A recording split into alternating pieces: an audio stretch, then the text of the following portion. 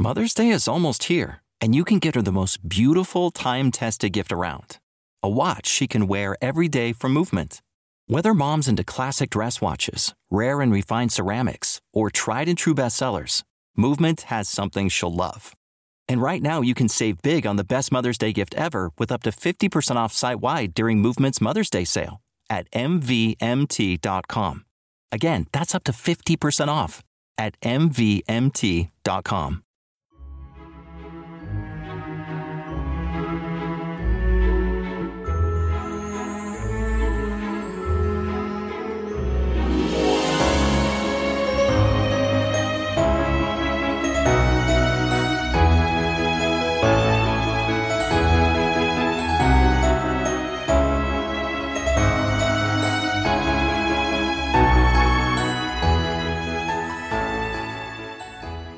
Welcome back, everyone, to 1001 Classic Short Stories and Tales. And worldwide holiday greetings to all our fans. And speaking of you worldwide fans, if you're interested, stay with me after this Sherlock Holmes episode, and I'll call out the countries in which we're in the top 10 in fiction with Apple listeners. You might want to think about subscribing to us and sending us a little love by way of a good review. Anyway, you might be surprised. My heart goes out to all of you who listen with deepest appreciation. This holiday season, now through Christmas, we will be doing some stories about home and hearth and the holidays, both here and at 1001 Greatest Love Stories, where we're also doing classics. I know there are a lot of O. Henry fans out there, and you're missing out if you haven't subscribed. 1001 Greatest Love Stories is brand new, and it needs your reviews. The Adventure of the Blue Carbuncle is one of the 56 short Sherlock Holmes stories written by British author Sir Arthur Conan Doyle, and it is the 7th story of 12 in the Adventures of Sherlock Holmes. It was first published in Strand Magazine in January of 1892. The plot revolves around a rare blue carbuncle, and a carbuncle is a type of semi-precious stone that has gone missing. Watson visits Holmes at Christmas time and finds him contemplating a battered old hat brought to him by the commissionaire, Peterson, after the hat and a Christmas goose had been dropped by a man in a scuffle with some street ruffians. Peterson takes the goose home to eat it, but comes back later with the carbuncle. His wife has found it in the bird's throat. Holmes cannot resist a good mystery, and he and Watson set out across the city to determine exactly how that stolen jewel wound up in a Christmas goose. And now, our story. Hope you enjoy it. And now, The Adventure of the Blue Carbuncle, a Sherlock Holmes adventure by Arthur Conan Doyle.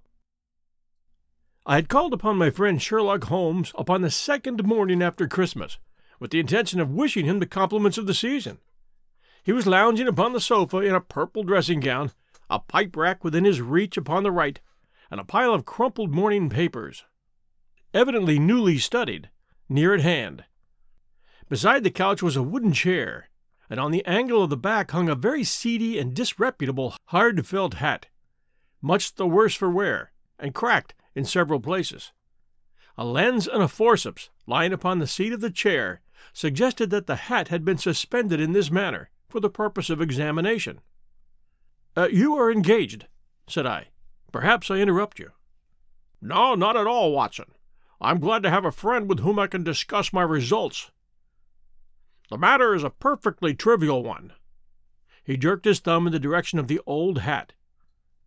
"But there are points in connection with it which are not entirely devoid of interest, and even of instruction." I seated myself in his armchair and warmed my hands before his crackling fire, for a sharp frost had set in, and the windows were thick with the ice crystals. "I suppose," I remarked, "that, homely as it looks, this thing has some deadly story linked onto it. That is the clue which will guide you in the solution of some mystery and the punishment of some crime." No crime," said Sherlock Holmes, laughing. "Only one of those whimsical little incidents which will happen when you have 4,000,000 human beings all jostling each other within the space of a few square miles.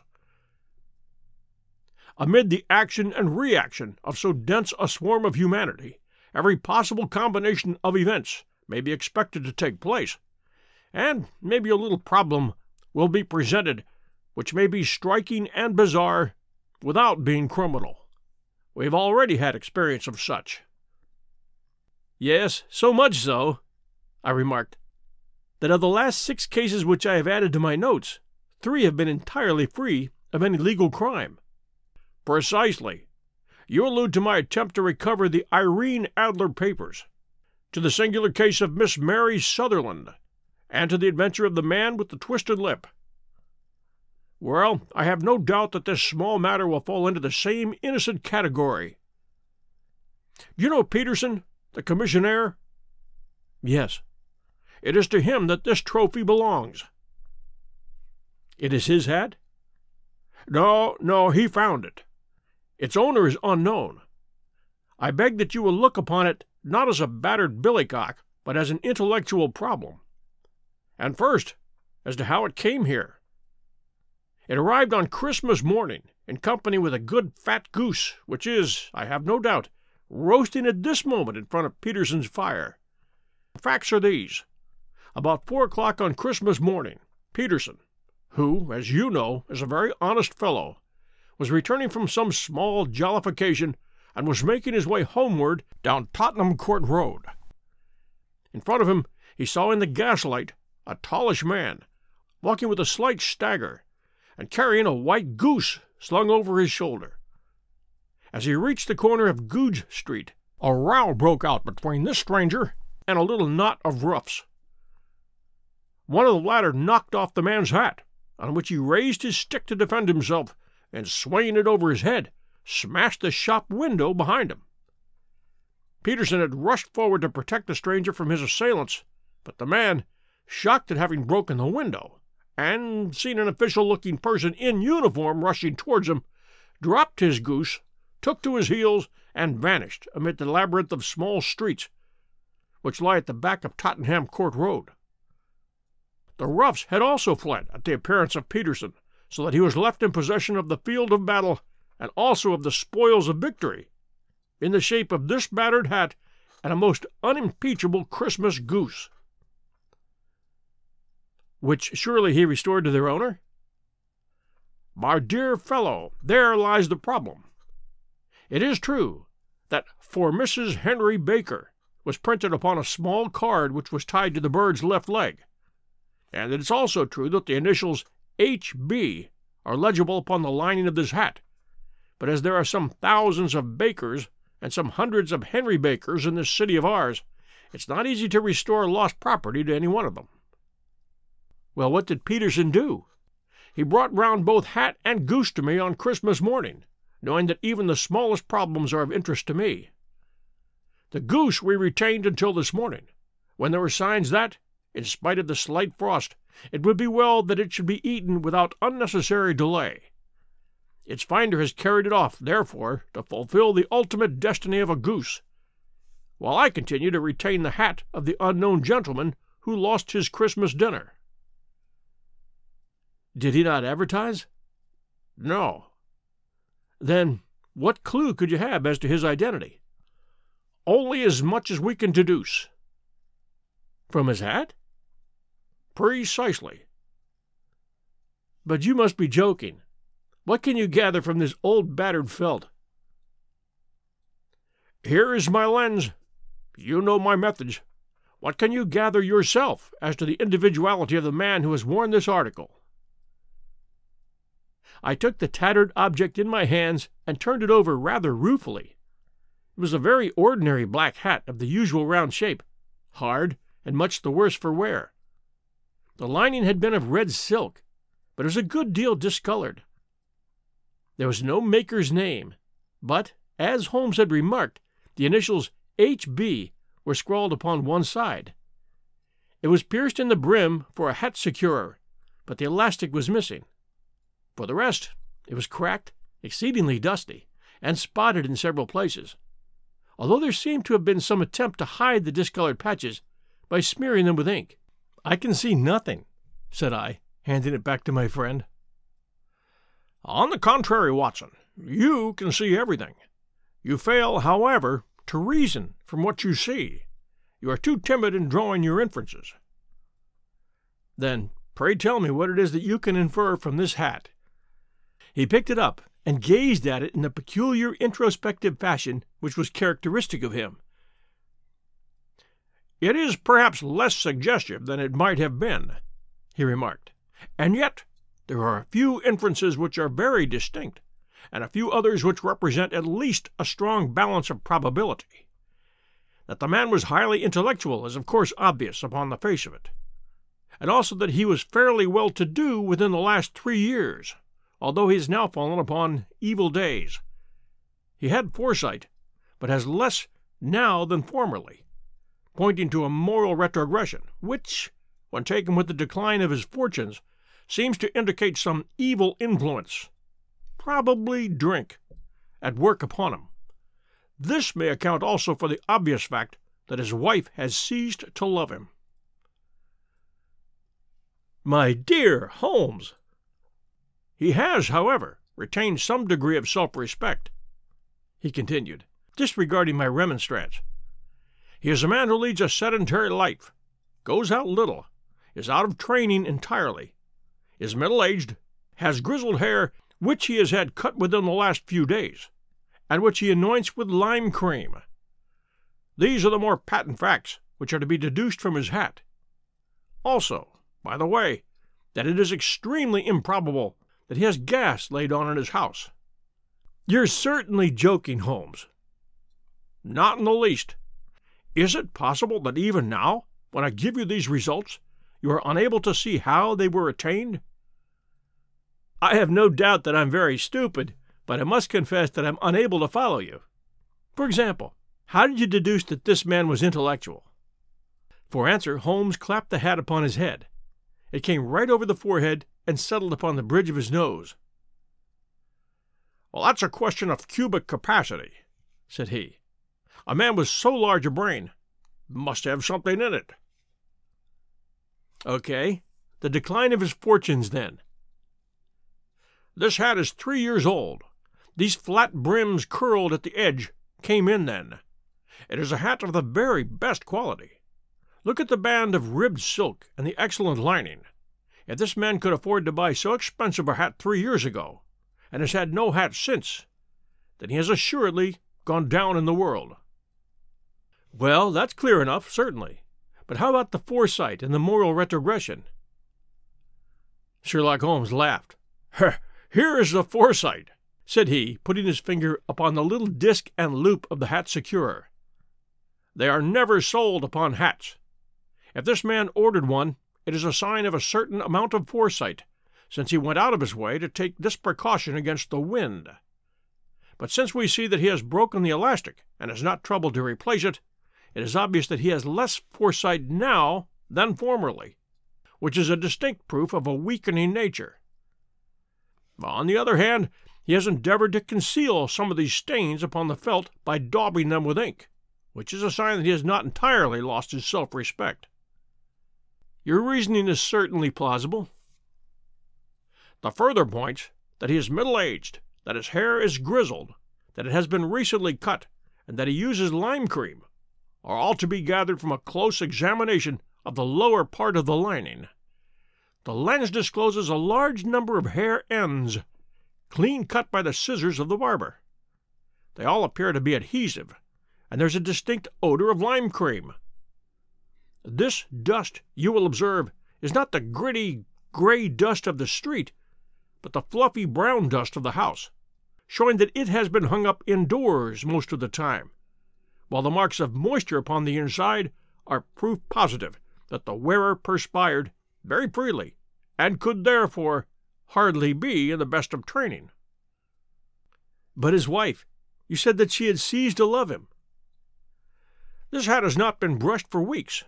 When I see you, my dear Watson, with a week's accumulation of dust upon your hat, and when your wife allows you to go out in such a state, I shall fear that you also have been unfortunate enough to lose your wife's affection." "But he might be a bachelor."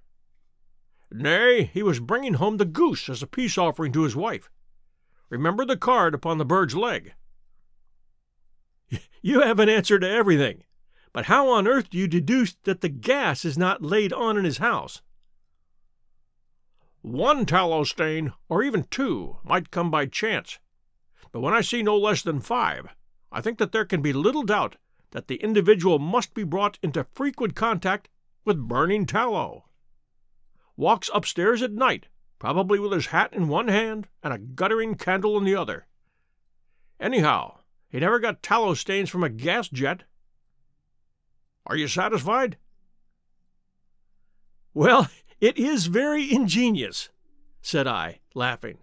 But since, as you said just now, there's been no crime committed, and no harm done save the loss of a goose, all this seems to be rather a waste of energy. Discover why critics are calling Kingdom of the Planet of the Apes the best film of the franchise. What a wonderful day! It's a jaw-dropping spectacle that demands to be seen on the biggest screen possible. I need to go. Hang on. It is our time. Kingdom of the Planet of the Apes. Now playing only in theaters. Rated PG-13. Some material may be inappropriate for children under 13. Sherlock Holmes had opened his mouth to reply when the door flew open and Peterson, the commissionaire, rushed into the apartment with flushed cheeks and the face of a man who was dazed with astonishment. "The goose, Mr. Holmes, the goose, sir," he gasped. "Eh? What of it, then? Has it returned to life and flapped off through the kitchen window?" Holmes twisted himself round upon the sofa to get a fairer view of the man's excited face. "See here, sir, see what my wife found in its crop." He held out his hand and displayed upon the center of his palm a brilliantly scintillating blue stone, rather smaller than a bean in size, but of such purity and radiance that it twinkled like an electric point in the dark hollow of his hand. Sherlock Holmes sat up with a whistle. "By Jove, Peterson," said he, "this is treasure trove indeed. I suppose you know what you have here?" "A precious stone. It cuts into glass as though it were putty." "Oh, it's more than a precious stone. It is the precious stone." "Not the Countess of Morcat's blue carbuncle," I responded. "Precisely so. I ought to know its size and shape, seeing that I've read the advertisement about it in the Times every day lately. It is absolutely unique, and its value can only be conjectured, but the reward offered of £1,000 is certainly not within a 20th part of the market price." £1,000? Great Lord of mercy! The commissionaire plumped down into a chair and stared from one to the other of us. "That is the reward, and I have reason to know that there are sentimental considerations in the background which would induce the Countess to part with half her fortune if she could but recover that gem." "It was lost, if I remember right, at the Hotel Cosmopolitan," I remarked. "Precisely so, on December 22nd, just 5 days ago. John Horner, a plumber, was accused of having abstracted it from the lady's jewel case.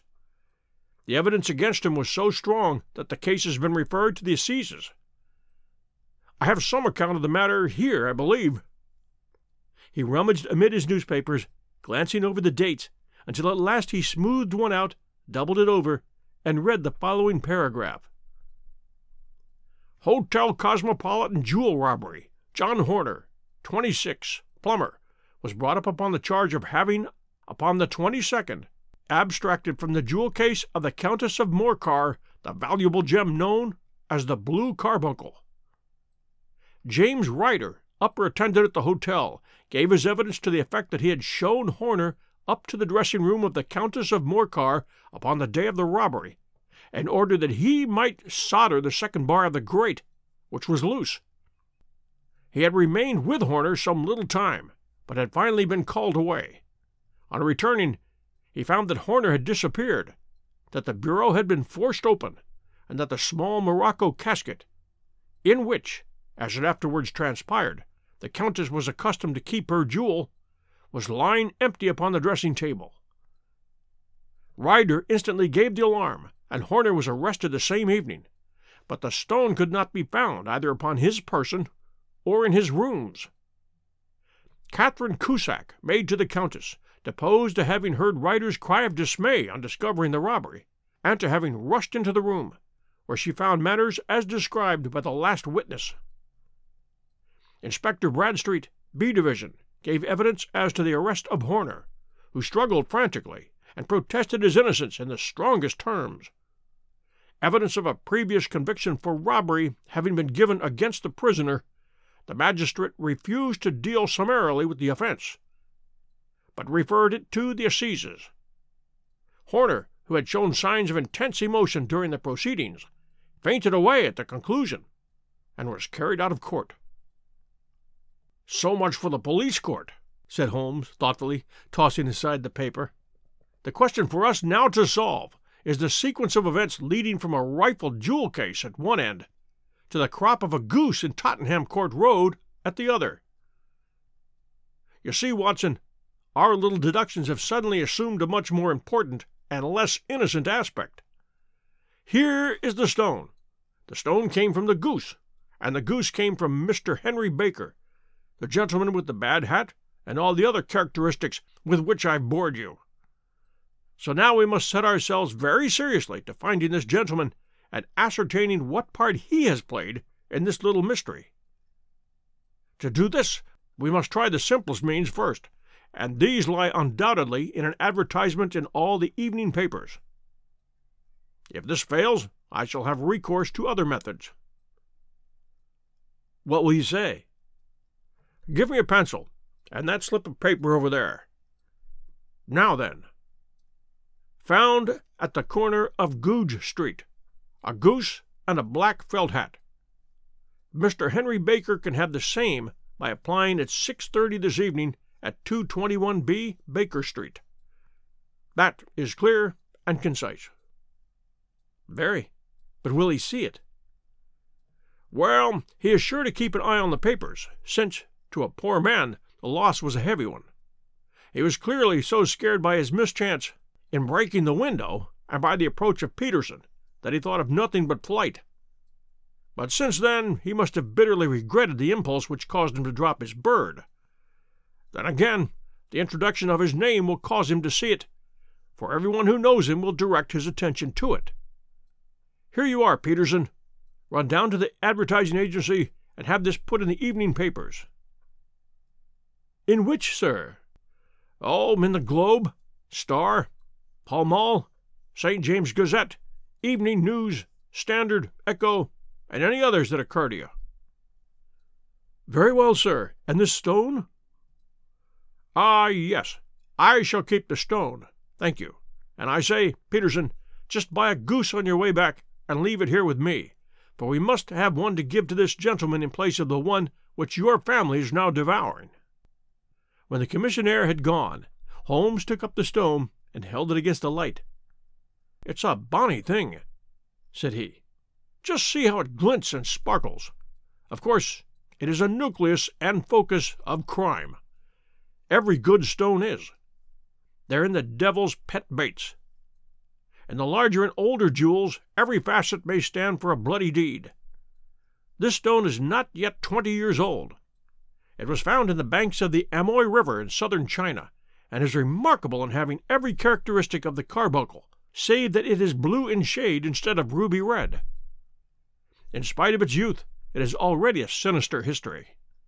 There have been 2 murders, a vitriol throwing, a suicide, and several robberies brought about for the sake of this 40-grain weight of crystallized charcoal. Who would think that so pretty a toy would be a purveyor to the gallows and the prison?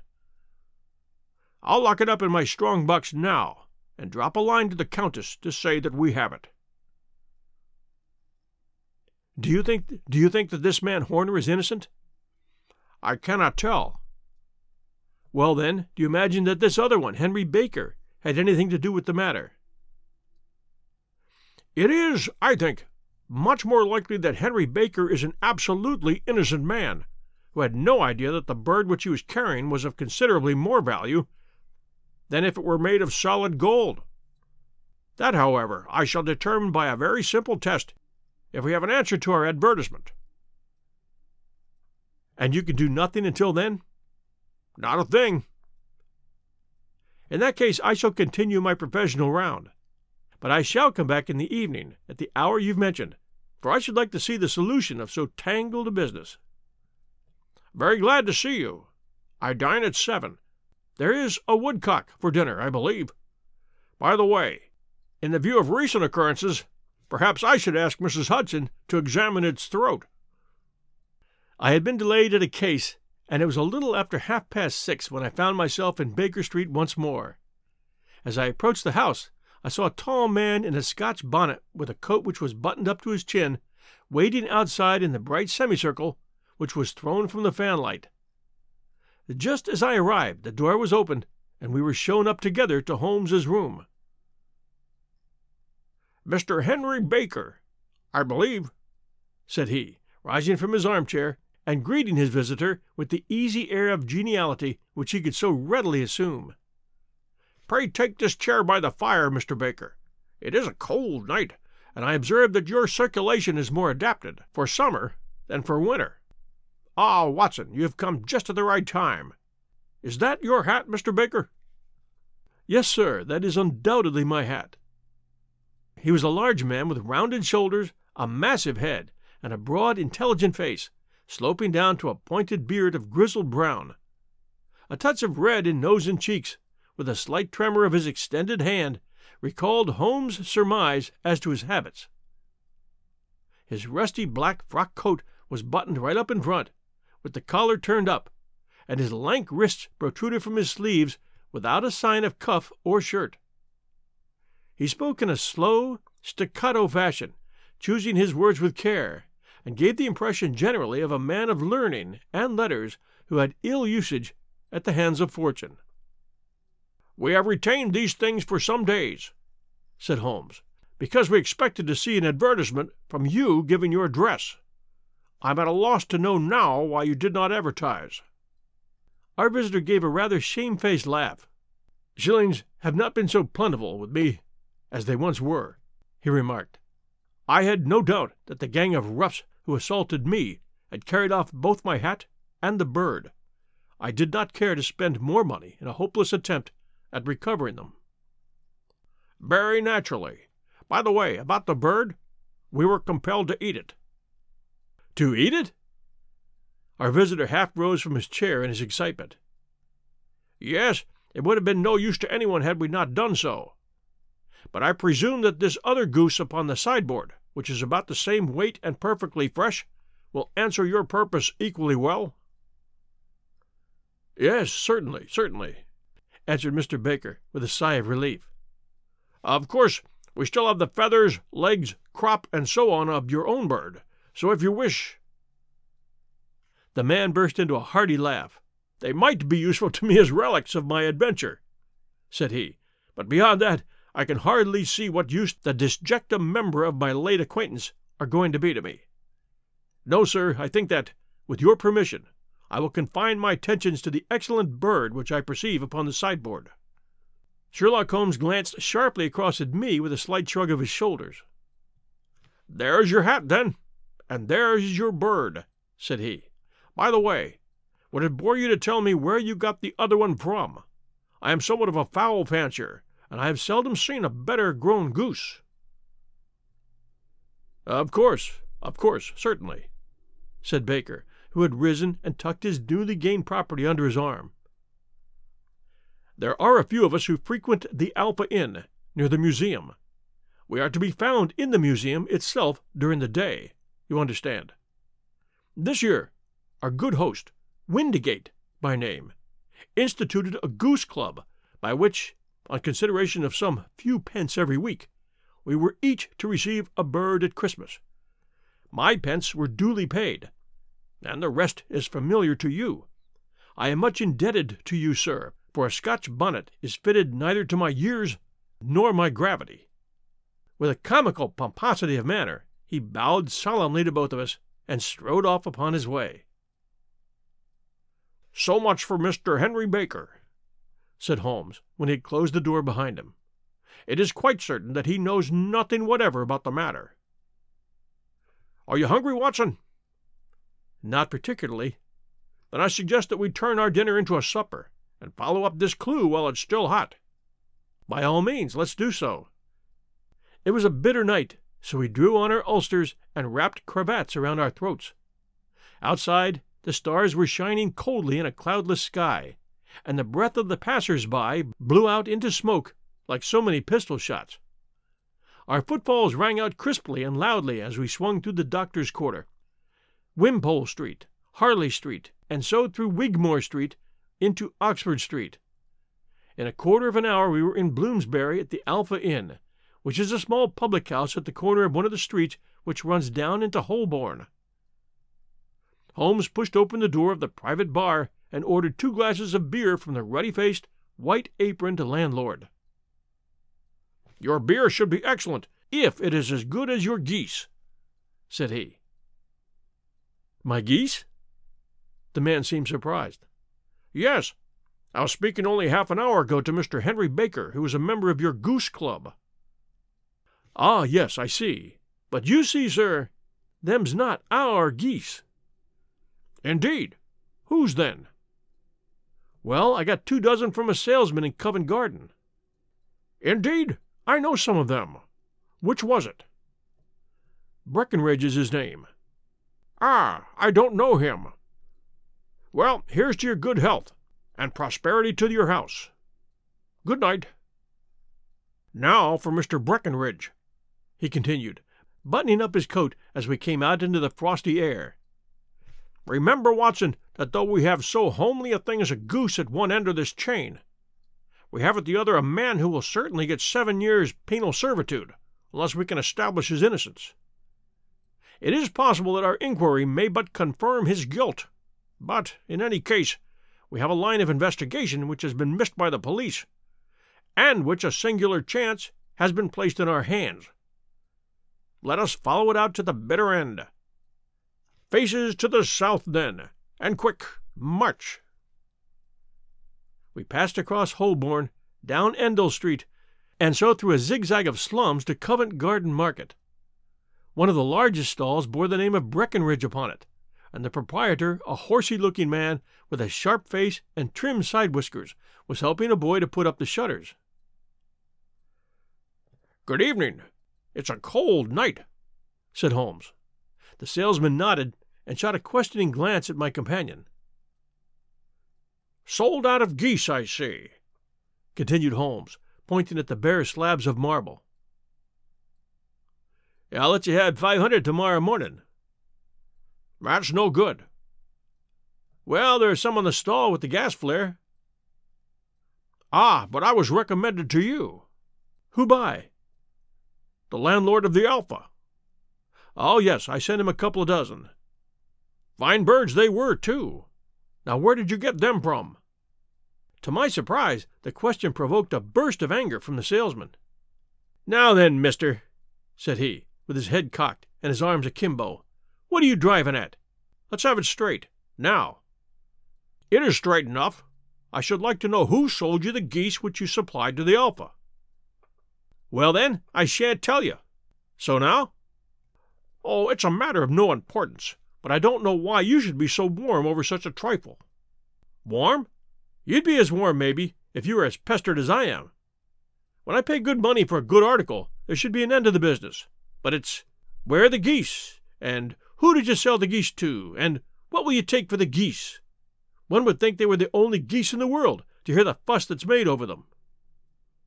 "Well, I have no connection with other people who have been making inquiries," said Holmes, carelessly. "If you won't tell us, the bet is off, that's all. But I'm always ready to back my opinion on a matter of fowls, and I have a fiver on it that bird I ate is a country bred." "Well, then, you've lost your fiver, for it's town bred," snapped the salesman. "It's nothing of the kind." "I say it is." "I don't believe it." "Do you think you know more about fowls than I, who have handled them ever since I was a nipper? I tell you, all these birds that went to the Alpha were town bred." "You'll never persuade me to believe that." "Will you bet, then?" "It's merely taking your money, for I know that I'm right. But I'll have a sovereign on with you, just to teach you not to be obstinate." The salesman chuckled grimly. "Bring me the books, Bill," said he. The small boy brought round a small thin volume and a great greasy-backed one, laying them out together beneath the hanging lamp. "Now then, Mr. Cocksure," said the salesman, "I thought that I was out of geese. But before I finish, you'll find that there's one still left in my shop. You see this little book? That's the list of folk from whom I buy, do you see? Well then, here on this page are the country folk, and the numbers after their names are where their accounts are in the big ledger. Now then, you see this other page in red ink? Well, that's a list of my town suppliers. Now look at that third name. Just read it out to me. Mrs. Oakshott, 117 Brixton Road, 249, read Holmes. Quite so. Now turn that up in the ledger. Holmes turned to the page indicated. Here you are, Mrs. Oakshott, 117 Brixton Road, egg and poultry supplier. Hey, it's Kaylee Cuoco for Priceline. Ready to go to your happy place for a happy price? Well, why didn't you say so? Just download the Priceline app right now and save up to 60% on hotels. So whether it's Cousin Kevin's Kazoo Concert in Kansas City, go Kevin, or Becky's Bachelorette Bash in Bermuda, you never have to miss a trip ever again. So download the Priceline app today. Your savings are waiting. Go to your happy place for a happy price. Go to your happy price, Priceline. Now then, what's the last entry? December 22nd, 24 geese. Quite so. There you are. And underneath? Sold to Mr. Windigate of the Alpha at 12 shillings. What have you to say now? Sherlock Holmes looked deeply chagrined. He drew a sovereign from his pocket and threw it down upon the slab, turning away with the air of a man whose disgust is too deep for words. A few yards off, he stopped under a lamppost and laughed in the hearty, noiseless fashion which was peculiar to him. When you see a man with whiskers of that cut and the pink 'un protruding out of his pocket, you can always draw him by a bet, said he. I dare say that if I'd put £100 in front of him, that man would not have given me such complete information as was drawn from him by the idea that he was doing me on a wager. Well, Watson, we are, I fancy, nearing the end of our quest, and the only point which remains to be determined is whether we should go on to this Mrs. Oakshott tonight, or whether we should reserve it for tomorrow. It is clear from what that surly fellow said that there are others beside ourselves who are anxious about this matter, and I should—" His remarks were suddenly cut short by a loud hubbub which broke out from the stall from which we had just left. Turning round, we saw a little rat-faced fellow standing in the center of the circle of yellow light which was thrown by the swinging lamp, while Breckenridge, the salesman, framed in the door of his stall, was shaking his fist fiercely at the cringing figure. "I've had enough of you and your geese," he shouted. "I wish you were all at the devil together.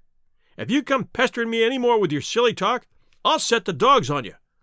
You bring Mrs. Oakshott here, and I'll answer her. But what have you to do with it? Did I buy the geese off you?" "No, but one of them was mine, all the same," whined the little man. "Well, then, ask Mrs. Oakshott for it." "She told me to ask you." "Well, you can ask the King of Prussia for all I care.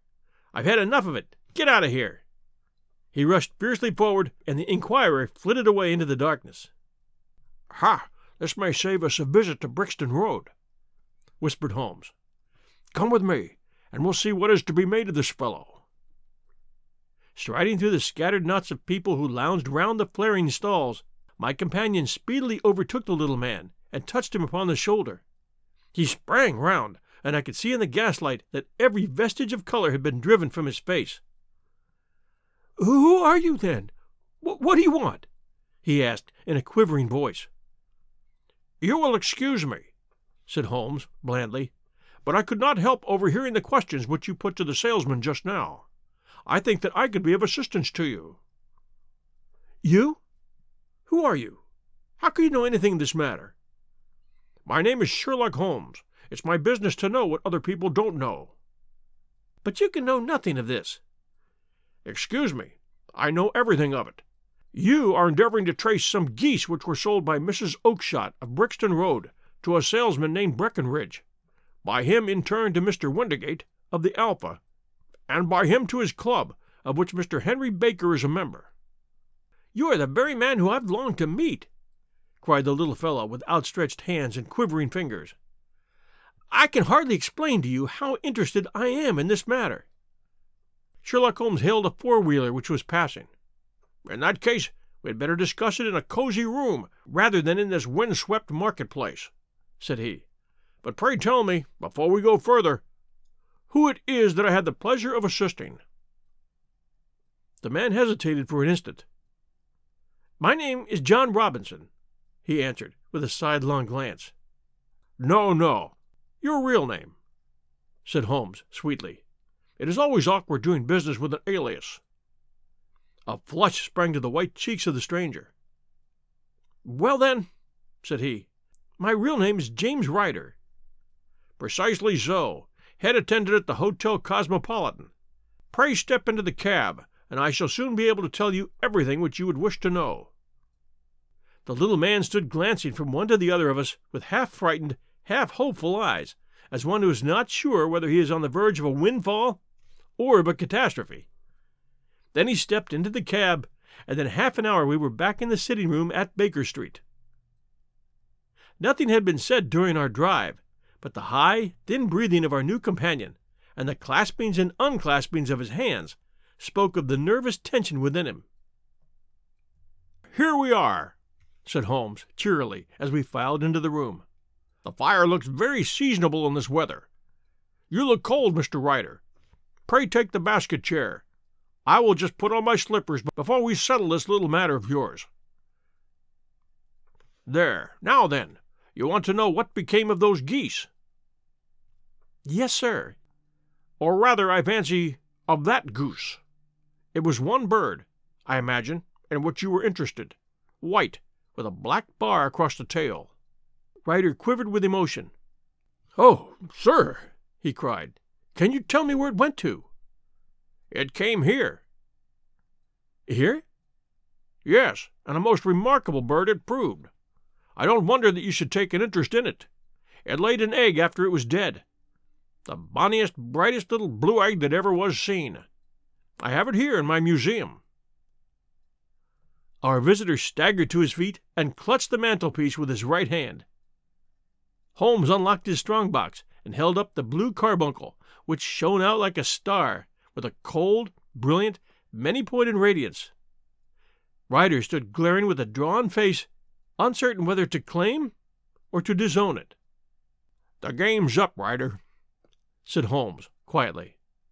"Hold up, man, or you'll be into the fire. Give him an arm back into his chair, Watson. He's not got blood enough to go in for felony with impunity. Give him a dash of brandy. Ah, there you go. Now he looks a little more human. What a shrimp it is, to be sure." For a moment he had staggered and nearly fallen, but the brandy brought a tinge of color into his cheeks, and he sat staring with frightened eyes at his accuser. "I have almost every link in my hands, and all the proofs which I could possibly need, so there is little which you need to tell me. Still, that little may as well be cleared up to make the case complete. You had heard, Ryder, of this blue stone of the Countess of Morcar's?" It was Catherine Cusack who told me of it," said he, in a crackling voice. "I see. Her ladyship's waiting maid. Well, the temptation of sudden wealth so easily acquired was too much for you, as it has been for better men before you. But you were not very scrupulous in the means you used. It seems to me, Ryder, that there is the making of a very pretty villain in you. You knew that this man Horner, the plumber, had been concerned in some such matter before, and that suspicion would rest the more readily upon him. What did you do, then? You made some small job in my lady's room, you and your confederate Cusack, and you managed that he should be the man sent for. Then, when he had left, you rifled the jewel case, raised the alarm, and had this unfortunate man arrested. You then—" Ryder threw himself down suddenly upon the rug and clutched at my companion's knees. "For God's sake, have mercy!" he shrieked. "Think of my father, of my mother. It would break their hearts. I never went wrong before. I never will again. I swear it. I'll swear it on a Bible. Oh, don't bring me into court. For Christ's sake, don't." "Get back into your chair," said Holmes, sternly. "It is very well to cringe and crawl now, but you thought little enough of this poor Horner in the dock for a crime of which he knew nothing." "I will fly, Mr. Holmes. I'll leave the country. Then the charge against him will break down." We'll talk about that. And now let us hear a true account of the next act. How came the stone into the goose, and how came the goose into the open market? Tell us the truth, for there lies your only hope of safety." Ryder passed his tongue over his parched lips. "I will tell you just as it happened," said he. "When Horner had been arrested, it seemed to me that it would be best for me to get away with the stone at once, for I didn't know at what moment the police might not take it into their heads to search me and my room. There was no place about the hotel where it would be safe. I went out as if on some commission, and made for my sister's house. She had married a man named Oakshott, and lived in Brixton Road, where she fattened fowls for the market. All the way there, every man I met seemed to me to be a policeman or a detective, and for all that it was a cold night. The sweat was pouring down my face before I came to the Brixton Road. My sister asked me what was the matter, and why was I so pale, but I told her I had been upset by the jewel robbery at the hotel. Then I went into the backyard and smoked a pipe and wondered what it would be best to do. I had a friend once called Maudsley, who went to the bad side, and has just been serving his time in Pentonville. One day he had met me, and fell into a talk about the ways of thieves, and how they could get rid of what they stole. I knew that he would be true to me, for I knew one or two things about him. So I made up my mind to go right on to the Kilburn, where he lived, and take him into my confidence. He would show me how to turn the stone into money. But how to get him in safety? I thought of the agonies I'd gone through in coming from the hotel. I might at any moment be seized and searched, and there would be the stone in my waistcoat pocket. I was leaning against the wall at the time and looking at the geese which were waddling around by my feet, and suddenly an idea came into my head which showed me how I could beat the best detective that ever lived. My sister had told me some weeks before that I might have the pick of her geese for a Christmas present, and I knew that she was always as good as her word.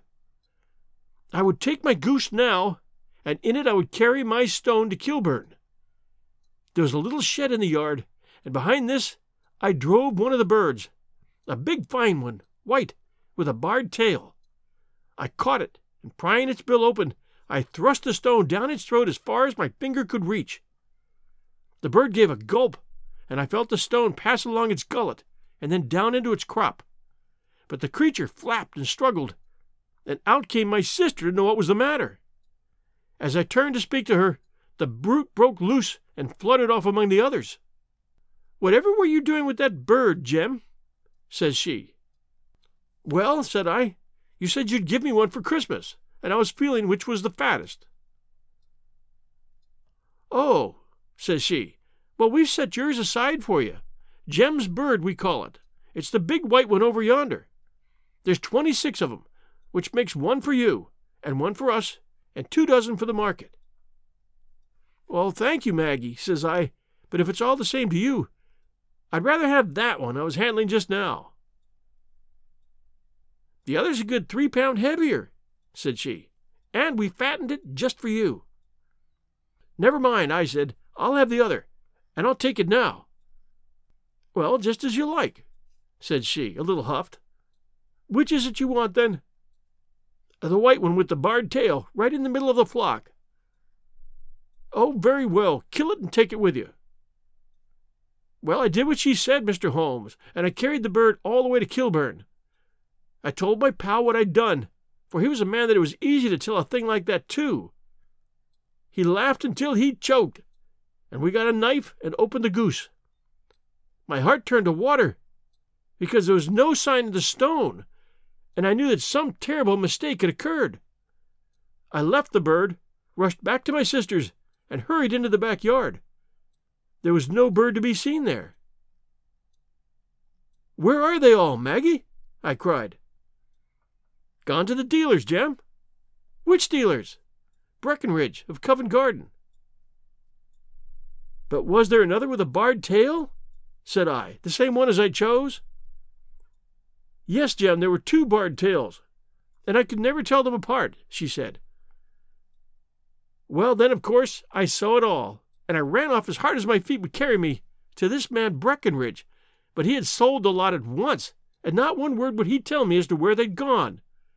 You heard him yourselves tonight. Well, he's always answered me like that. My sister thinks I'm going mad. Sometimes I think I am myself. And now I'm myself a branded thief, without ever having touched the wealth for which I sold my character. God help me!" He burst into convulsive sobbing, with his face buried in his hands. There was a long silence, broken only by his heavy breathing and by the measured tapping of Sherlock Holmes's fingertips upon the edge of the table. Then my friend rose and threw open the door. "Get out," said he. "What, sir? Oh, heaven bless you!" "No more words. Just get out." And no more words were needed. There was a rush, a clatter upon the stairs, the bang of a door, and the crisp rattle of running footfalls from the street. "After all, Watson," said Holmes, reaching up his hand for his clay pipe, "I am not retained by the police to supply their deficiencies. If Horner were in danger, it would be another thing, but this fellow will not appear against him, and the case must collapse. I suppose that I'm commuting a felony, but it is just possible that I'm saving a soul. This fellow will not go wrong again. He's too terribly frightened. Send him to jail now, and you make him a jailbird for life. Besides, it is the season of forgiveness. Chance has put in our way a most singular and whimsical problem, and its solution is its own reward. If you'll have the goodness to touch the bell, Doctor, we will begin another investigation, in which also a bird will be the chief feature." Thanks for joining us, everyone. Okay, worldwide listeners, I'm keeping that promise. I'm going to call out the countries in which you, through your subscriptions and reviews, and your listenership, have placed us in the top 10. If you don't hear your country, and you like our show here at 1001 Classic Short Stories and Tales, please take a minute to subscribe and send us a review. Thanks. Here are the countries in the top 10. Here are the countries in which the show is in the top 10 in fiction. South Korea, number 5. China, number 1. Russia, number 5. Mexico, number 6. Norway, we're number 2. Italy, we're number 4. Saudi Arabia, number 5. India, we're number 2. Turkey, we're number 2. Portugal, we're number 6. The Philippines, we're number 9. Finland, we're number 10. Chile, we're number 9. Ukraine, we're number 1. UAE, number 3. Malaysia, number 7. Romania, number 3. Peru, number 7. Iceland, number 5. Kazakhstan, number 5. Egypt, number 2. Uruguay, number 10. And that's all podcasts, not just fiction. And Uruguay, number 1 fiction. Mongolia, number 1. Jamaica, number 1. Salvador, number 5. Algeria, number 3. Oman, number 1.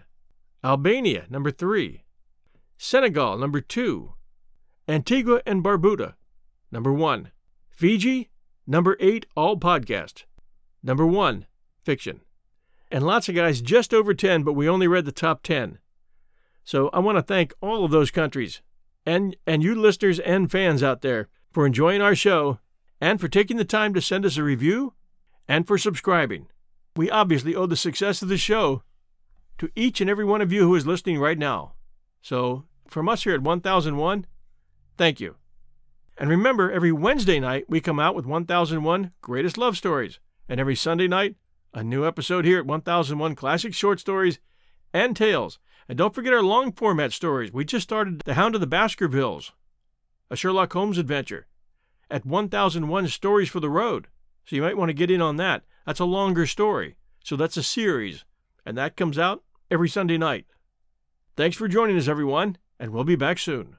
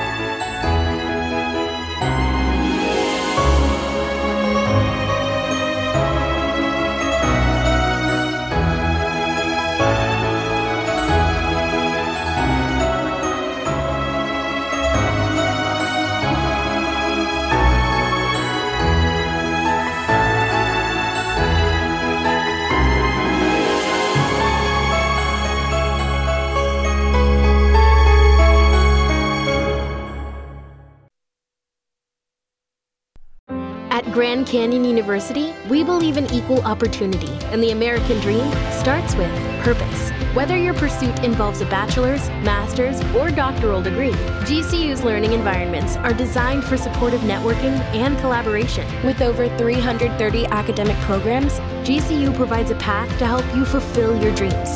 The pursuit to serve others is yours. Find your purpose at GCU. Private, Christian, affordable. Visit gcu.edu.